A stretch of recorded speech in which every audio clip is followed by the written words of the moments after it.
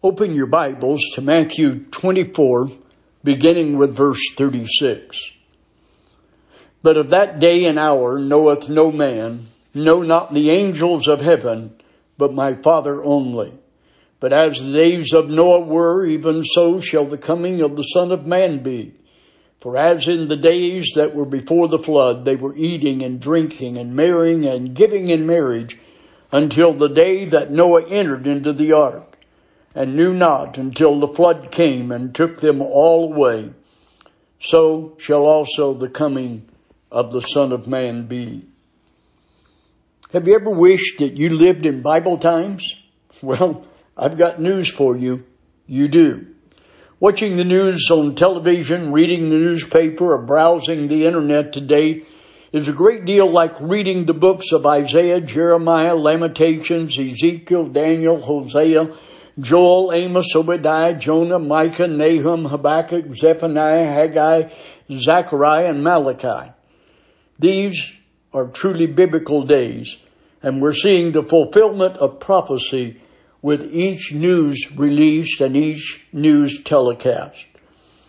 If you're looking for instruction to guide you in the time of government overreach, political corruption, moral decay, loss of creator-endowed rights, family disintegration, and intrusion into your personal life, read the Bible. Bible prophecy is being fulfilled with each passing day. In the 70s, Christians were packing their bags and getting ready to go to heaven.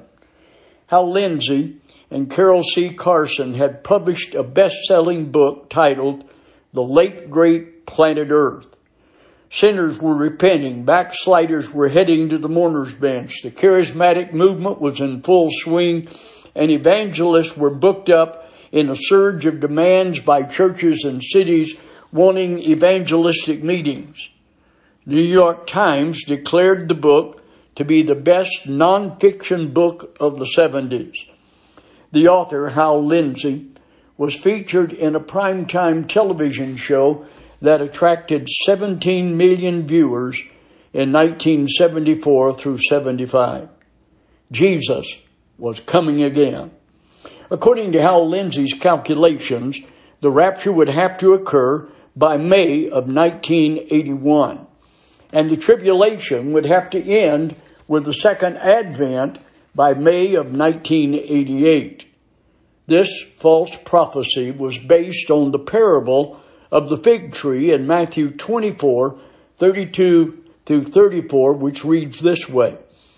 Now learn a parable of the fig tree.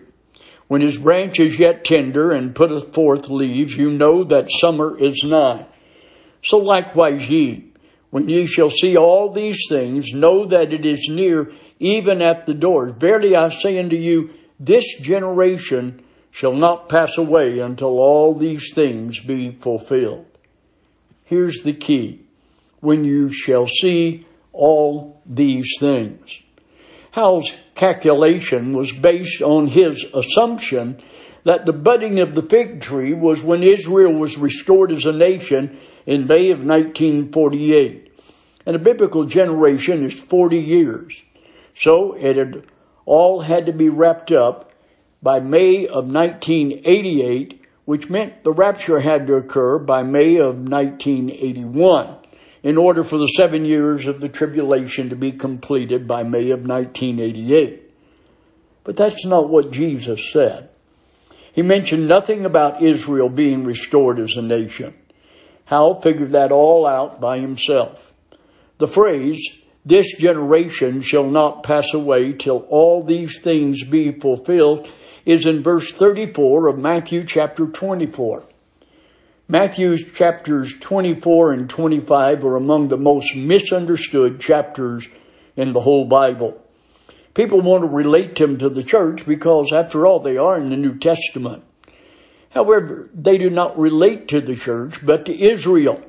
They refer to the events of the tribulation and the second advent. The phrase, when you shall see all these things, describes events that are going to occur during the tribulation. That generation, the generation of the tribulation, shall not pass away till all these things be fulfilled. When Hal Lindsey's prophecy failed to come to pass, he wrote another book in which he explained that he should not have started his generation clock on May of 48 with the reestablishment of Israel as a nation, because Israel did not get Jerusalem in that deal. So he restarted his generation clock with the 6-day war and the occupation of Jerusalem in 1967. That generation ended 40 years later in the year 2007. Perhaps now a book is in the works, starting the generation clock with President Trump recognizing Jerusalem as the capital of Israel and moving our embassy there on December 6, 2017. So perhaps we should reset the generation clock, set the second advent to occur by December 6, 2057, and therefore the rapture must occur by December 6, 2050. Stop it. The Bible must be interpreted by the Bible, analyzing what it says, interpreting it in the context of which it is said, and harmonizing it with every other passage in the Bible. We must interpret the Bible by the Bible. Context. How? Context. What is the context for the statement, "This generation shall not pass away until all things be fulfilled"? Jesus established the starting of the generation clock mentioned in Matthew chapter 24. This chapter contains a lengthy discourse by Jesus in his response to the questioning of the disciples concerning the time of his coming and the end of the world. This generation shall not pass away till all these things be fulfilled. So this generation is a reference to the generation that is living during the events of the tribulation. Matthew 24 needs to be read. As part of our introduction to this series, then, let's take a brief look at the 24th chapter of Matthew. Jesus went out and departed from the temple, and the disciples came to him for to show him the buildings of the temple. And Jesus saith unto them, See ye not all these things? Verily I say unto you, there shall not be left here one stone upon another that shall not be thrown down. And as he sat upon the Mount of Olives, the disciples came unto him privately, saying, Tell us, when shall these things be, and what shall be the sign of thy coming and of the end of the world? And Jesus answered and said unto them, Take heed that no man deceive you. For many shall come in my name, saying, I am Christ, and shall deceive many. And ye shall hear of wars and rumors of wars. See that you be not troubled, for all these things must come to pass, but the end is not yet. For nation shall rise against nation, and kingdom against kingdom, and there shall be famines and pestilences and earthquakes in divers places.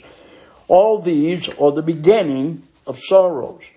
Then shall they deliver you up to be afflicted, and shall kill you, and you shall be hated of all nations for my name's sake. And then shall many be offended, and shall betray one another, and shall hate one another. Many false prophets shall rise, and shall deceive many. And because iniquity shall abound, the love of many shall wax cold. But he that shall endure to the end shall be saved. And this gospel of the kingdom shall be preached in all the world for a witness unto all nations, and then shall the end come. When you therefore shall see the abomination of desolation spoken of by Daniel the prophet stand in the holy place, whoso readeth, let him understand. Then let them which be in Judea flee into the mountains. Let him that is on the housetop not come down to take anything out of the house. Neither let him that is in the field return back to take his clothes. And woe to them that are with child, and to them that give suck in those days. But pray ye that your flight be not in the winter, neither on the Sabbath day. For then shall be great tribulation, such as was not since the beginning of the world, to this time, no, nor ever shall be. And except those days should be shortened, there should no flesh be saved. But for the elect's sake, those days will be shortened. Therefore, if a man shall say unto you, Lo, here is Christ, or there, believe it not. For there shall arise many false Christs and false prophets, and shall show great signs and wonders, insomuch that if it were possible, they should deceive the very elect. Behold, I have told you before. Wherefore, if they shall say unto you, Behold, he is in the desert, go not forth.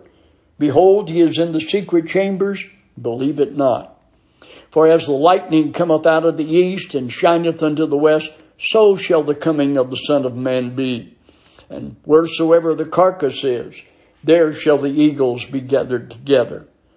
Immediately after the tribulation of those days shall the sun be darkened, and the moon shall not give her light, and the stars shall fall from heaven, and the powers of the heavens shall be shaken.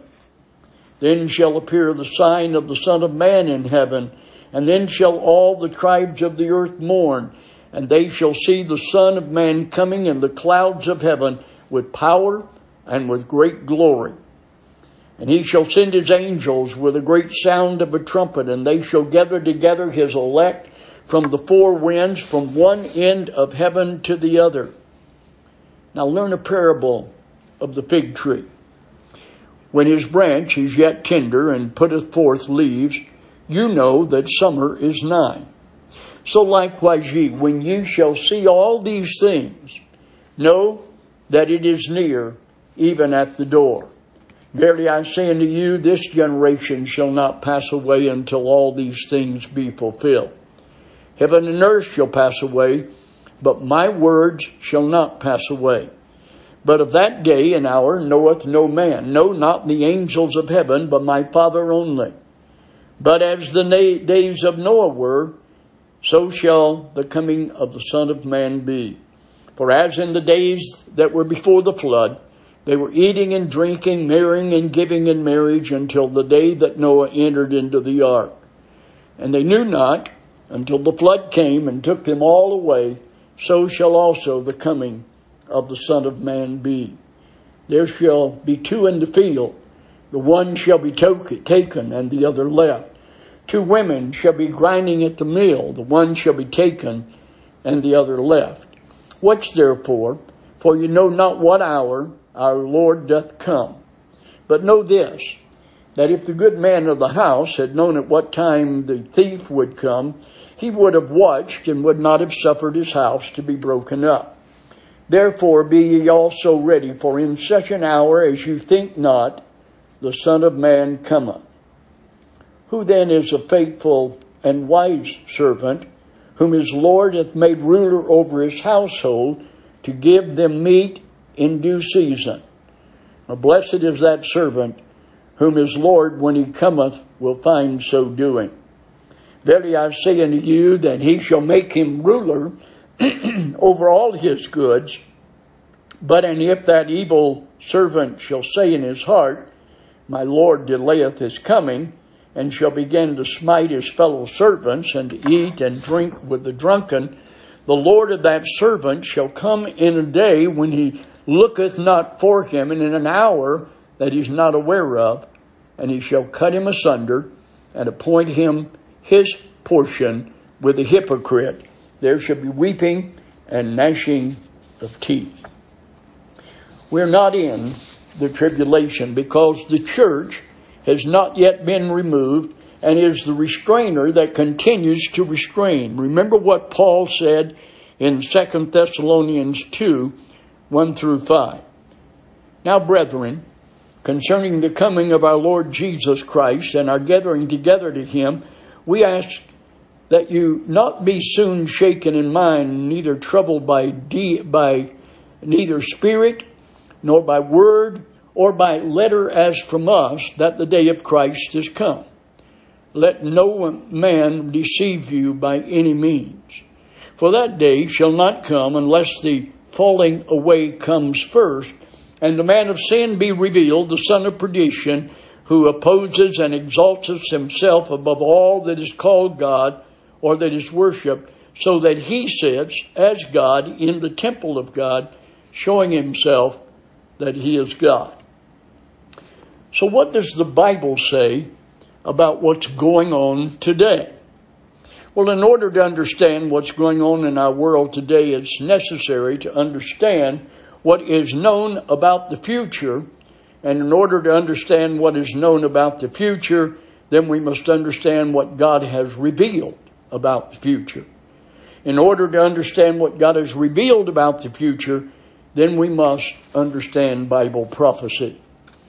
Now, I said Bible prophecy, not the garbage being peddled by self-proclaimed modern-day prophets or the phony alloy prophecy which is being peddled today. You should see the video that I got this week. The Bible is the only reliable authority for understanding the future. That must be the guide we study. Modern-day prophets are self-appointed because Paul wrote in 1 Corinthians 13, 8 through 10, that when we receive the complete prophecy, then the gift of prophecy would cease. He says, love never faileth, but whether there be prophecies, they shall fail. Whether there be tongues, they shall cease. Whether there be knowledge, it shall vanish away. For we know in part, and we prophesy in part. But when that which is perfect is come, then that which is in part is done away. We receive the complete prophecy with the closing of the book of Revelation. Revelation 22 verses 18 and 19 says, For I testify unto every man that heareth the words of the prophecy of this book, if any man shall add unto these things, God shall add unto him the plagues that are written in the book. And if any man shall take away from the words of this book of prophecy, God shall take away his part out of the book of life and out of the holy city and from the things which are written in this book. Those who claim to be prophets today are false prophets, and a simple formula for proving that is answering the question, have they prophesied anything that did not occur exactly how they prophesied? Deuteronomy chapter 18, beginning at verse 20, identifies the test of a prophet.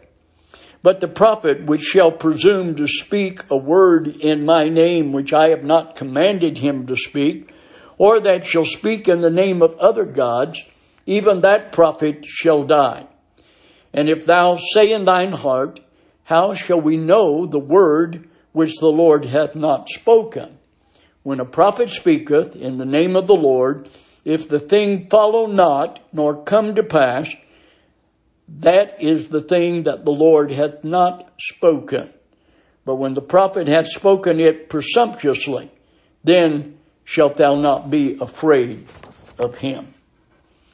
Alloy prophecy is a term I use to identify the mixture of Bible prophecy with self-opinion or faulty interpretation. Alloy is formed by mixing two or more materials to form a new substance. Tin and brass are mixed together to form bronze. Alloy prophecy is the result of mixing Bible prophecy with other sources of information, such as extra biblical writings or one's own opinion. Paul tells us that no prophecy is a private interpretation. Knowing this, Peter writes, that no prophecy of the Scripture is of any private interpretation. For the prophecy came not in old time by the will of man, but holy men of God spake as they were moved by the Holy Spirit. Peter tells us no prophecy is a private interpretation. Interpretation can be a pitfall because there are various approaches to the reading and the understanding of the Bible.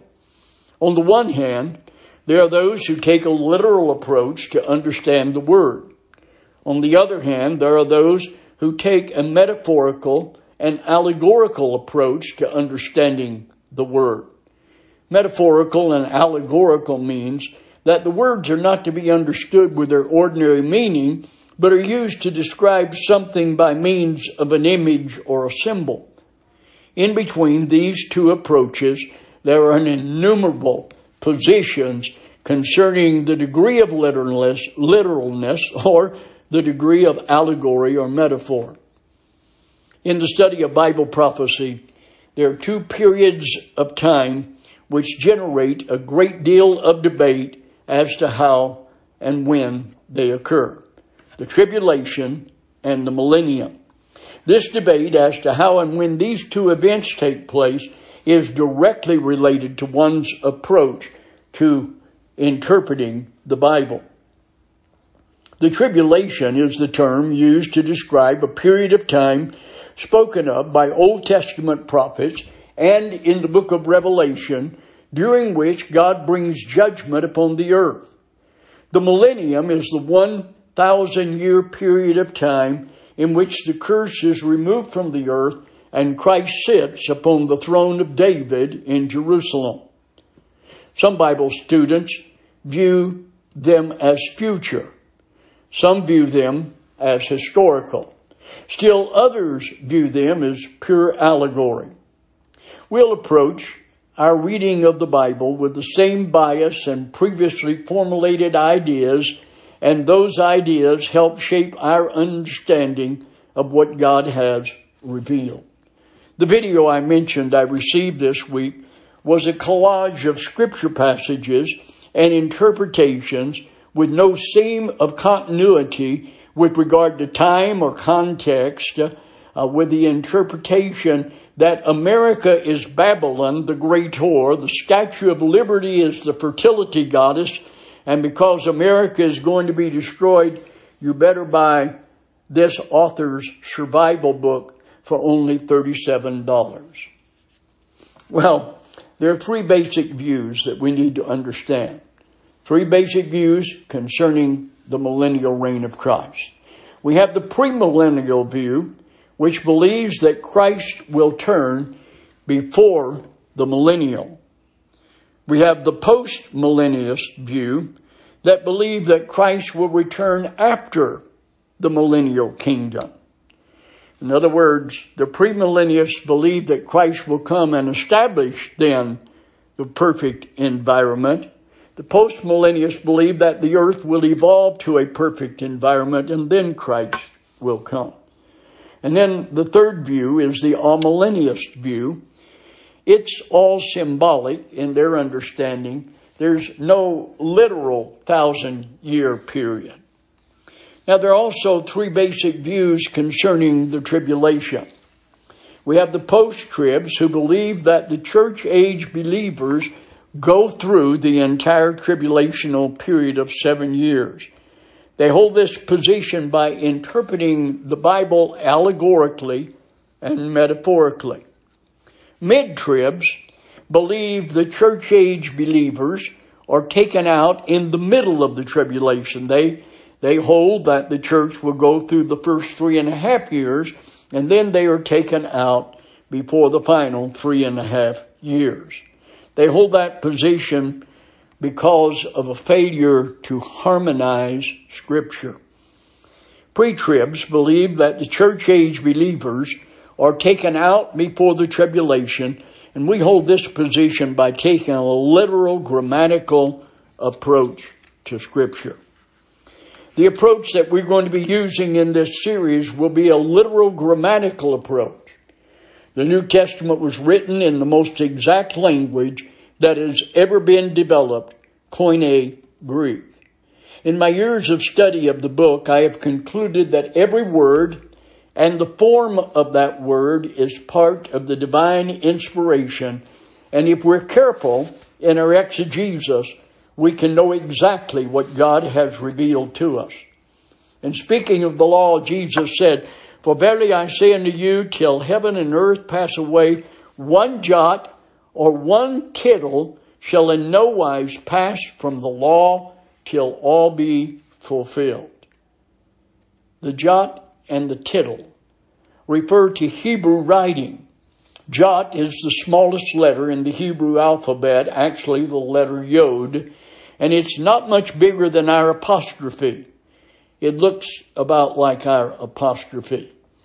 A tittle is a little horn at the end of a letter, rather like a serif or a capital letter in the English alphabet. This extension is called a tittle. An example can be seen in the comparison between the Hebrew letters resh and dalet. The resh is made up of one smooth stroke. The dalet, on the other hand, is made up of two strokes of the pen. The letters are similar to each other in appearance, but the distinguishing mark of the dalet is a little extension of the roof of the letter. Since Jesus viewed the small strokes of the pen as part of the law, it's reasonable then to conclude that the Holy Spirit inspired the writers of the law.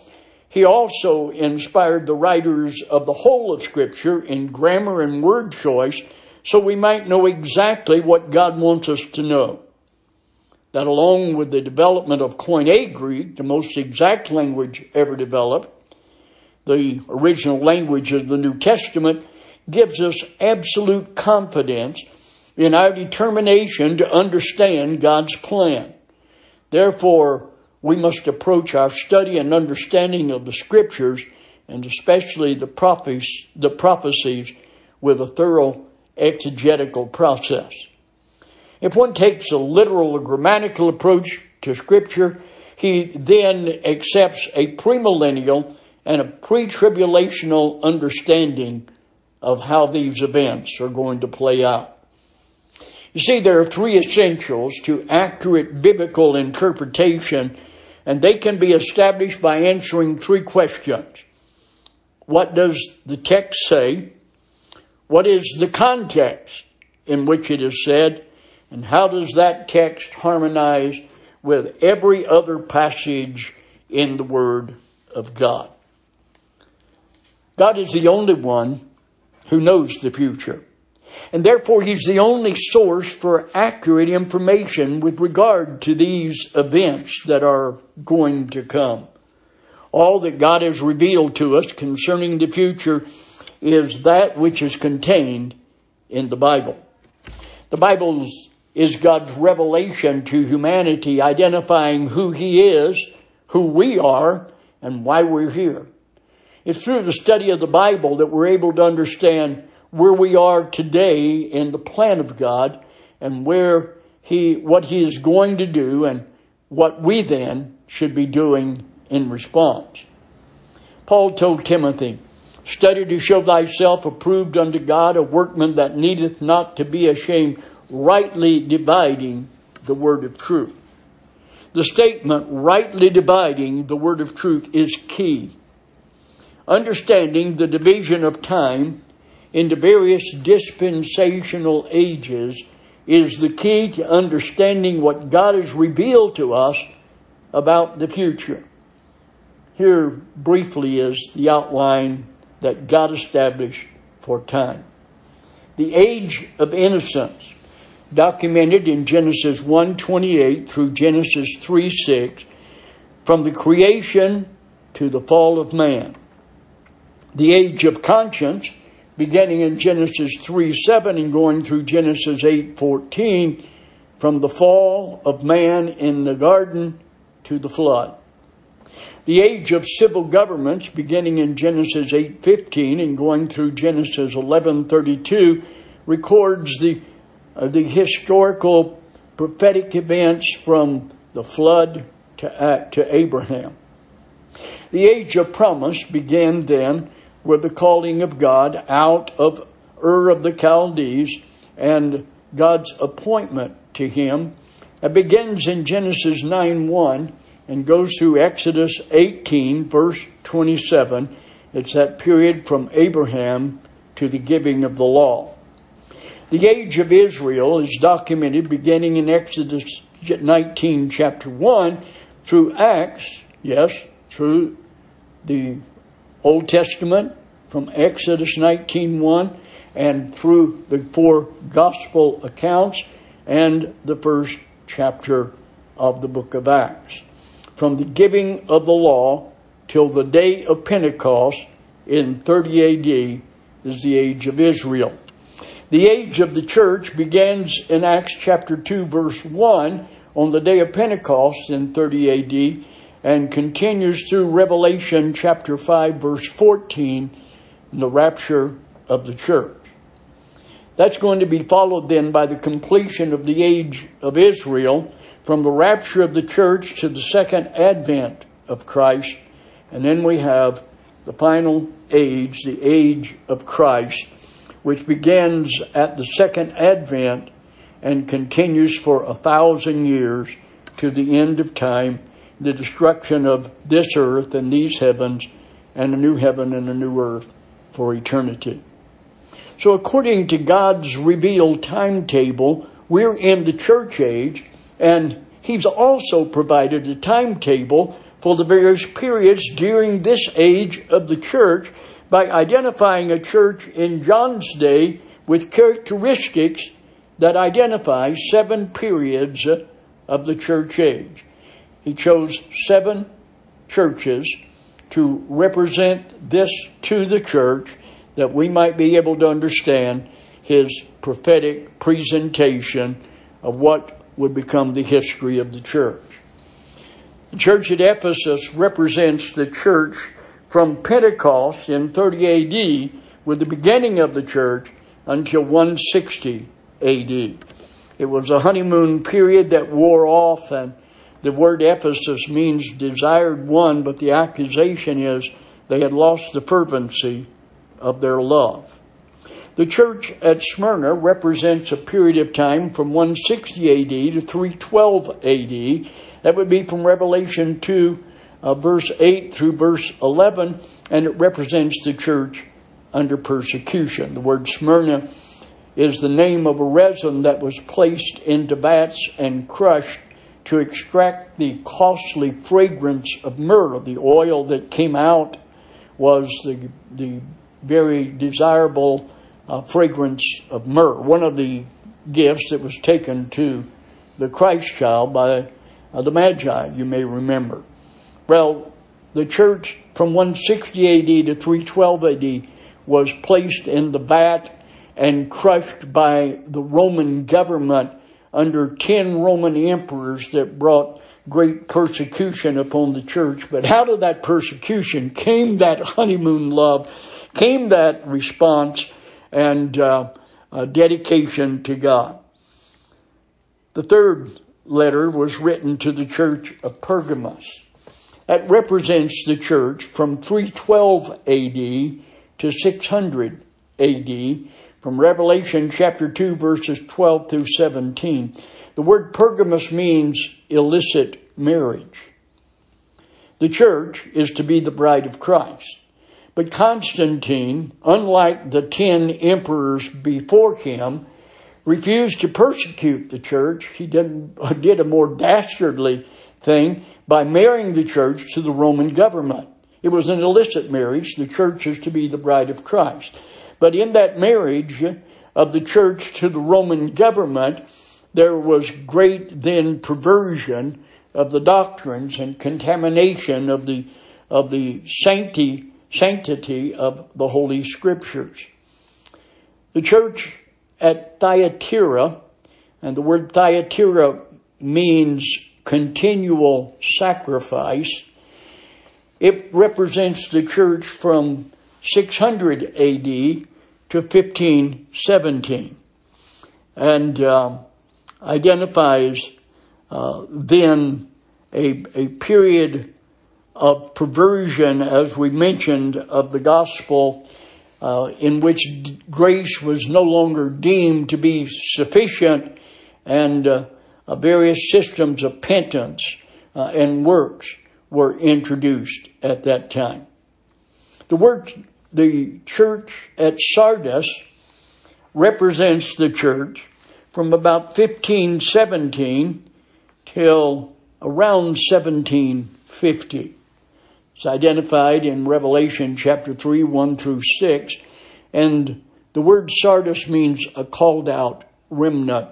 It identifies the Reformation, when there was a departure from the established church, led by a desire to understand the Word and apply the Word in the manner in which it was designed, and to restore the doctrine of grace and the doctrine of faith, by grace alone, through faith alone, in Christ alone, was the theme. And that period of time began in 1517 with Martin Luther's nailing his 99 Theses to the door of the cathedral in Wittenberg, Germany, and starting the Reformation. A called out remnant came out. The church at Philadelphia represents the church then from about 1750 till about 1950. The word Philadelphia is made up of two words, philos and adelphos, love and brotherly love, identifying a time of great awakenings, not just in one place, but across the globe, of missionary enterprise, world evangelism that occurred from 1750 to around 1950. And it's identified, and its characteristics are identified by the letter to the church of Philadelphia. The Laodicean church is the last period of church history revealed in the Revelation account. It began about 1950 with the World Council of Churches being formed and adopting the Human Manifesto as the guide and mission statement of the church. The Human Manifesto. The word laos means people, and the word dosia means government. It's a time when the focus was taken off of Christ as the head of the church, and man and humanity became the focus. And it's during this period of church history that the rapture will occur. Now, according to God's timetable then, we're in the church age, and we're in the Laodicean period of the church age. So we must view what's happening in our world today through the lens of Bible prophecy related to the Laodicean phase of the church age. The Laodicean period of the church age will end with the rapture of the church. That will usher in the tribulation of Revelation chapter 6 through 19. There's nothing recorded in the Bible that has been prophesied which must yet be fulfilled before the rapture is to occur. It could occur at any moment. What we're seeing in the world today is the stage being prepared for the completion of the age of Israel, the tribulational events which are prophesied in Revelation chapter 6 through 19. The disturbing things that are happening around us today are stage props for the final act before the second advent of Christ, in which he will remove the curse from the earth, establish a perfect environment, set up a perfect government with himself on the throne of David, administer perfect justice for a period of 1,000 years, which is a graphic display showing man's problem is not his environment, but is his nature. So the reason of grace and the new birth will be magnified. That will usher in the great white throne judgment and a new heaven and a new earth, and time will be no more. As believers of the Laodicean period of the church age, we are tasked with the final preparations before the completion of the age of Israel, the tribulation. God's working his plan and preparing the world for that dramatic 7-year period that's coming. We have been appointed as his representatives to let the world know what God's plan is.